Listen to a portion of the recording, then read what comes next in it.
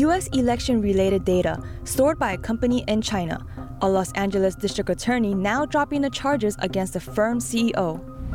At least 11 Canadian election candidates accused of taking funds from the Chinese Communist Party. A recent report details the situation from back in 2019. British police investigating foreign police stations. They say China is operating overseas law enforcement offices, and they're pressuring dissidents. President Biden set to meet China's leader Xi Jinping next week. Will he address concerns over the origin of the pandemic? And China is easing some of its COVID-19 related curbs, likely to minimize the damage to its economy. Welcome to China in Focus. I'm Ellie Hart, in for Tiffany Meyer. Election-related data stored in China. A court judge in Los Angeles has dropped charges against the CEO of election software firm Konnech. The move comes at the request of a Los Angeles district attorney. The CEO in question is Eugene Yu. Let's zoom in. Prosecutors had accused Konnech of being behind, quote, probably the largest data breach in United States history. The company stored data about American poll workers on servers in China. Yu, a Chinese-born American citizen, was arrested in October and charged with conspiracy and grand theft of embezzlement of public funds. The LA District Attorney's Office said they wanted to dismiss the case because they're concerned about potential bias in the investigation. The Office of Los Angeles District Attorney George Gaskin responded. In an email to the Epoch Times, the office said it was concerned about potential bias in the presentation and investigation of the evidence. The email didn't give specifics about the possible bias. Over in Canada, Prime Minister Justin Trudeau is responding to accusations about Chinese influence. A new report says at least 11 federal candidates received funding from the Chinese Communist Party during Canada's 2019 federal election. In a Monday press conference, Trudeau said Ottawa has taken significant measures to strengthen the integrity of its elections processes and systems. He added that Canada will continue to invest in the fight against election interference and against foreign interference of democracies and institutions. According to a global news report published earlier that day, intelligence officials allegedly warned Trudeau about CCP interference in Canada, citing the Canadian Security Intelligence Service. The report said the Chinese consulate in Toronto quietly sent a large amount of money to at least 11 candidates. Several Beijing operatives working as campaign staffers also got a share. What's more, a consulate official allegedly directed a campaign staffer to monitor one candidate's meetings. Experts have long warned about Chinese interference efforts in Canadian elections. The issue was a main debate topic in a recent House of Commons committee meeting. According to Britain's security minister, UK police are investigating unofficial Chinese police stations in the region. 3 have been identified in the UK. They're part of a global network of service stations, reportedly used to intimidate overseas Chinese dissidents. NTD's Jane Werrell has more from Northwest London. Now, one of the locations identified as an undeclared Chinese police station is here in Hendon, northwest London. That's according to a report by the NGO Safeguard Defenders. It's one of 3 found to be in the UK, the other one is in Croydon, and the third one in Glasgow in Scotland. Concerns have been raised in Parliament, including by the chair of the Foreign Affairs Committee. Now, publicly, these stations are harmless administrative centres for Chinese nationals. But reports suggest that actually, in fact, they are used to hunt down dissidents and alleged Chinese criminals. There's evidence such service stations are being used as so-called persuasion operations, coercing Chinese dissidents back to China. We know there are a lot of Chinese overseas, dissidents residing in the UK, still trying to continue their advocacies. And we also talk about Uyghurs, Hong Kongers, in the UK. They came to UK because they believe that this is a place where they can be free. However, those stations are basically acting as a contact points for the police departments to still expand the policing in those places. The Safeguard Defenders report found that public security bureaus from 2 Chinese provinces has 54 service stations in 30 countries. And London's Met Police have confirmed counter-terrorism police officers are looking into the report to assess whether the stations could have broken the law and require further investigation. There appear to be 2 companies at the address for the service station in Hendon. One is Hunter Realty, an estate agency, and as you can see from this plaque, one is New World Law Associates Limited.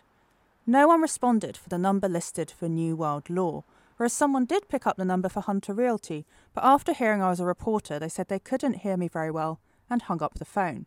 The man inside Hunter Realty said they recently had lots of visits from reporters and I couldn't meet anyone without an appointment. On the government level, the Security Minister has recently said the police are investigating the service stations in the UK. Ireland ordered the service station in Dublin to be shut. Beijing's long policing arm is coming under increasing scrutiny across the world. Jane Worrell, NTD News, London. The Dutch government has ordered the police stations on its soil to shut down. A few days ago, a man claiming to be China's national security officer is believed to have threatened to murder a dissident living in the Netherlands. The man has been arrested by Dutch police. A key meeting is underway in Southeast Asia, and both President Biden and China's number 2 official are slated to join. Chinese Premier Li Keqiang has already arrived. He met with Southeast Asian leaders in Cambodia on Friday, trying to boost Beijing's economic links to the region. 1, 2, 3, please wait. Through openness and linkage, the prospects for cooperation between China and ASEAN will be very broad. ASEAN is an association made up of 10 countries in Southeast Asia, members including countries like Vietnam, Singapore, Myanmar, and the Philippines. They surround the South China Sea area. Some of them have territorial disputes with China over those waters, as Beijing claims almost the whole South China Sea as its own, and has constructed military outposts on artificial islands there. The leaders are expected to attend a series of meetings over the coming weekend. President Biden is set to arrive in Cambodia for the joint meeting on Saturday. China has a huge presence in the region. Washington's competition for influence is one of the key issues there. China is also a major investor and aid donor for Cambodia, while Cambodia is Beijing's closest ally in Southeast Asia. Earlier in the week, China's premier announced a large aid package for the country. The visiting leaders will also meet during next week's G20 summit in Indonesia. That's where President Biden and Chinese leader Xi are expected to have their first in-person meeting since Biden took office. President Biden will meet Chinese Communist Party leader Xi Jinping next week. Biden hopes to build a floor for the relationship with China, but will be honest about U.S. concerns, including over Taiwan and human rights. That's according to a senior Biden administration official. Let's take a closer look. Sino-U.S. ties have sunk to their lowest in decades, most notably since House Speaker Nancy Pelosi visited self-governed Taiwan and China responded with military drills.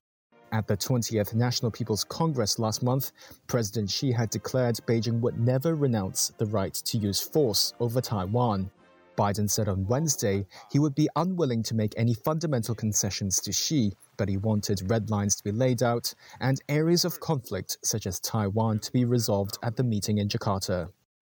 National Security Advisor Jake Sullivan said one of the outcomes they're hoping for is to make Taiwan feel comfortable with U.S. support. We'll have the opportunity as an administration to brief Taiwan on the results of that meeting, and I'm confident that they will feel very secure and comfortable in the United States' position when it comes to our support for peace and stability across the Taiwan Strait and our commitment to the Taiwan Relations Act, which does commit the United States to ensuring we're providing the articles for Taiwan's defense. Ahead of the meeting, Beijing's Foreign Ministry Chief Zhao Lijian on Thursday called on the U.S. to stop distorting the One China principle, Beijing's position that there can only be one sovereign state under the name of China, and that Taiwan is an inalienable part of its territory. U.S. officials, meanwhile, have been pushing Taiwan to modernize its military so it would be hard for China to attack. The U.S. has approved more than $20 billion in arms sales to Taiwan since 2017, and in October, Washington considered a plan for joint weapons production with the self-ruled island. With those topics on the table, will Biden also bring up the origin of the virus? When asked during a press briefing on Thursday, White House Press Secretary Karine Jean-Pierre declined to answer the question. Also this week, China eased some of its strict COVID-19 related restrictions, the shift in hopes of minimizing the impacts on the economy. But at the same time, Xi Jinping is still vowing to stick with the policy. Here's more. China on Friday eased some of its harsh COVID rules.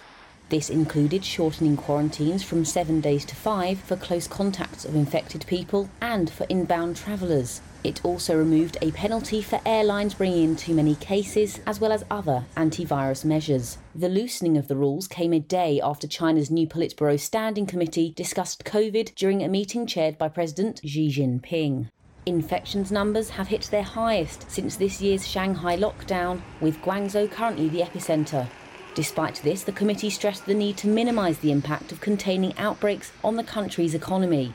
The move has cheered the markets, with Shanghai's CSI 300 jumping almost 3% and the yuan strengthening as high as 6.06 per dollar, its strongest level since September the 22nd. After this policy decision, foreign investors bought $2.1 billion worth of Chinese shares, the biggest amount in 2 months. Oil prices jumped by about 3% on Friday as China eased some of the COVID-19 curbs.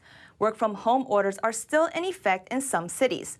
Travel across China remains low as people look to avoid the risk of being forced to quarantine. Meanwhile, a new round of lockdowns in China's third largest city, Guangzhou. Local virus cases are seeing an uptick, over 2,000 cases in 24 hours. Guangzhou is among the cities most critical to China's economy. Aside from being a major manufacturing and trade hub, the city sits in one of the leading economic regions in China. That region accounts for about 7% of China's GDP. Locking down the city could prove a blow for China's already slowing economy. For now, it's under partial lockdown. About 5 million are ordered to stay home through Sunday. Only one person per household is permitted to go out for groceries, and just once a day. Public transportation has been halted and classes suspended. Flights to Beijing and other big cities also on hold. Up north in China's capital, Beijing, the city's 21 million residents must get tested daily for the virus. Many schools have switched to online classes. Hospitals now offer restricted services, and some shops and restaurants are shuttered, with staff under quarantine. The world's biggest online shopping festival is here. Friday marks China's Singles Day, a digital extravaganza. But the event's usually sky-high sales numbers played out a little differently this year. Let's take a look.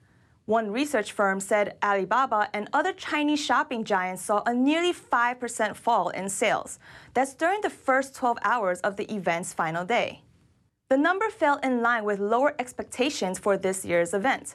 Analysts put consumer sentiment at a low point due to pandemic-related lockdown measures and a slowing economy. Singles Day is normally one of the high points of the year for China's e-commerce companies. It's the world's biggest online shopping festival and has become a multi-week event. Alibaba usually hires a major celebrity to perform at its gala show, but this year it didn't happen. The move appears part of an effort to play down hype around the event, as Chinese Communist Party leader Xi Jinping pushes his idea of common prosperity that aims to clamp down on what the Communist Party sees as so-called excessive behaviors, mainly targeting big companies and China's wealthy. Analysts expect this will be the weakest ever year for online sales growth over Singles Day. City analysts forecast Alibaba will reach up to $77 billion this year, a rise of up to 3.6%. That's compared to a much larger 26% jump 2 years ago. Coming up, China's economy is seeing a slowdown, while the country's leader is getting more aggressive.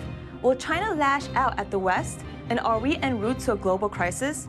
We hear from Steve Yates, former Deputy National Security Advisor at the White House, about his take on the situation. More on that after the break, here on China in Focus.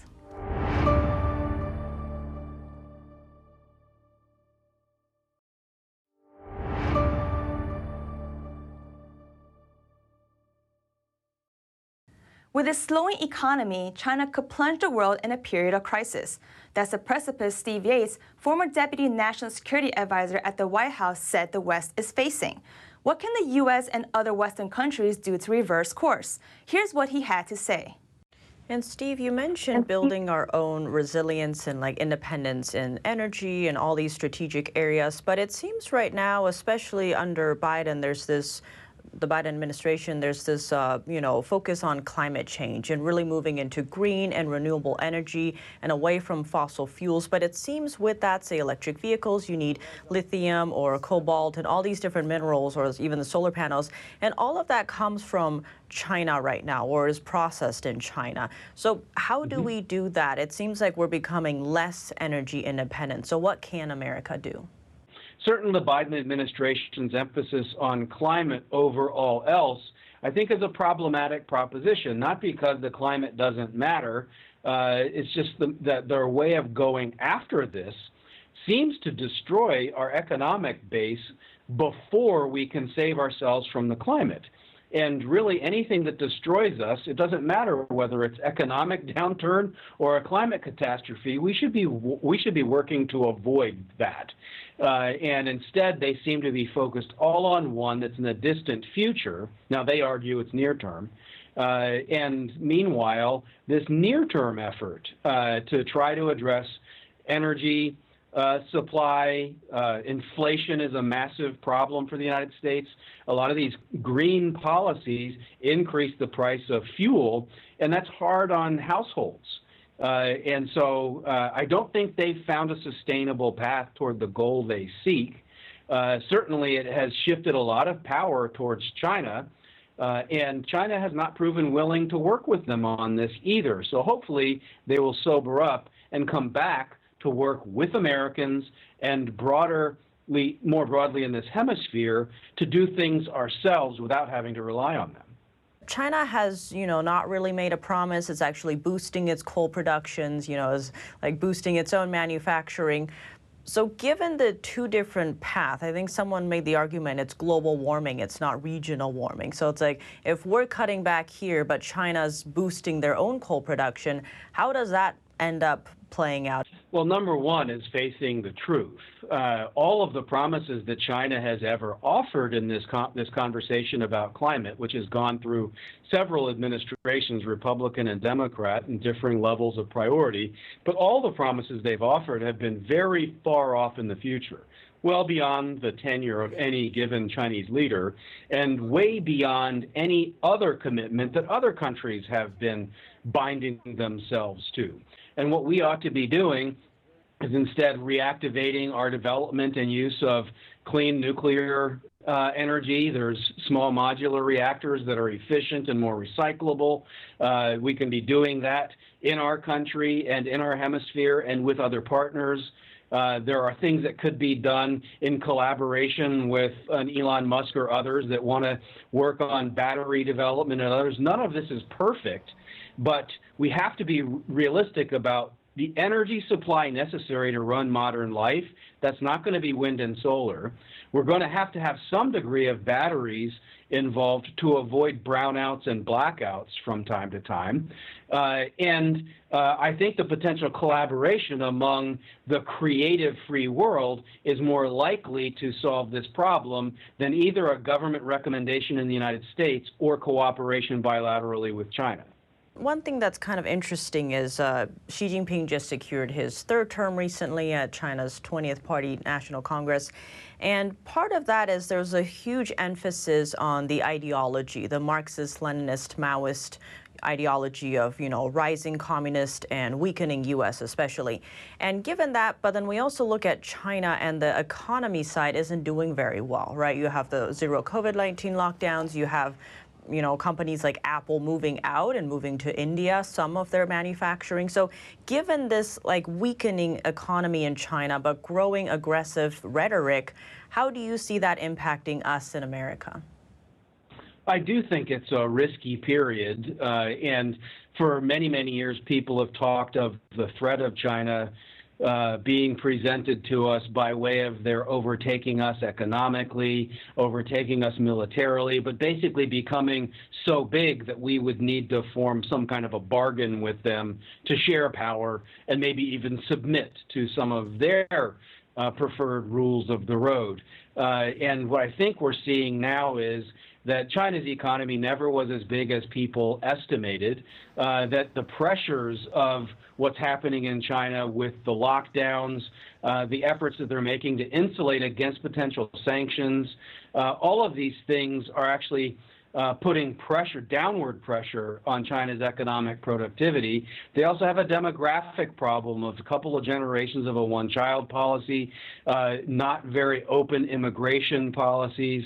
And so there's, I think, a real structural question of exactly what level China's economy could grow, even under the best of circumstances, and they're not in the best of circumstances. So I think we're in a period of risk because of a crippled China, a highly nationalistic and ideological China lashing out in a period of crisis.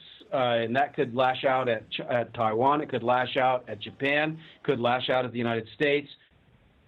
And Steve, any last words you'd like to add? Well, I do think that this is a really important time of inflection for American culture and where we're going in the future. We essentially seem to have a 50-50 divided country. At least it's a country that still has these basic freedoms, a very, very strong base for our culture and economy to build upon. I hope that we are moving in the direction of doing the same and revitalizing our alliances and others. It's just a very, very important time, I think, with Xi Jinping being aggressive and maybe believing his own propaganda that this is his power moment. So I hope we are wise to that and we organize together against that. Steve, thank you so much for joining us. Great to have you on the show. My pleasure. Thank you. That's all for today's China in Focus. I'm Ellie Hart. Thanks for watching and have a great weekend. Secure, the true solution for your digital privacy and security. Secure is a private and secure messaging and email solution hosted in Switzerland, using military-grade encryption and Swiss privacy laws, giving you true privacy. Secure is 100% private and does not collect or sell any of your personal data. Secure's Helix technology connects you securely to our Swiss servers without the need of a VPN, guaranteeing privacy and security for all your communications. Secure Messenger doesn't require your phone number or any personal data that hackers target. Chat by Invites allows you to chat privately and securely with anyone outside of your secure network without the need for others to download Secure. Secure Send offers you a private and secure way to email anyone outside of Secure. You won't find this level of privacy or security on any other email or instant messaging application. Visit secure.com. Regain and protect your privacy today.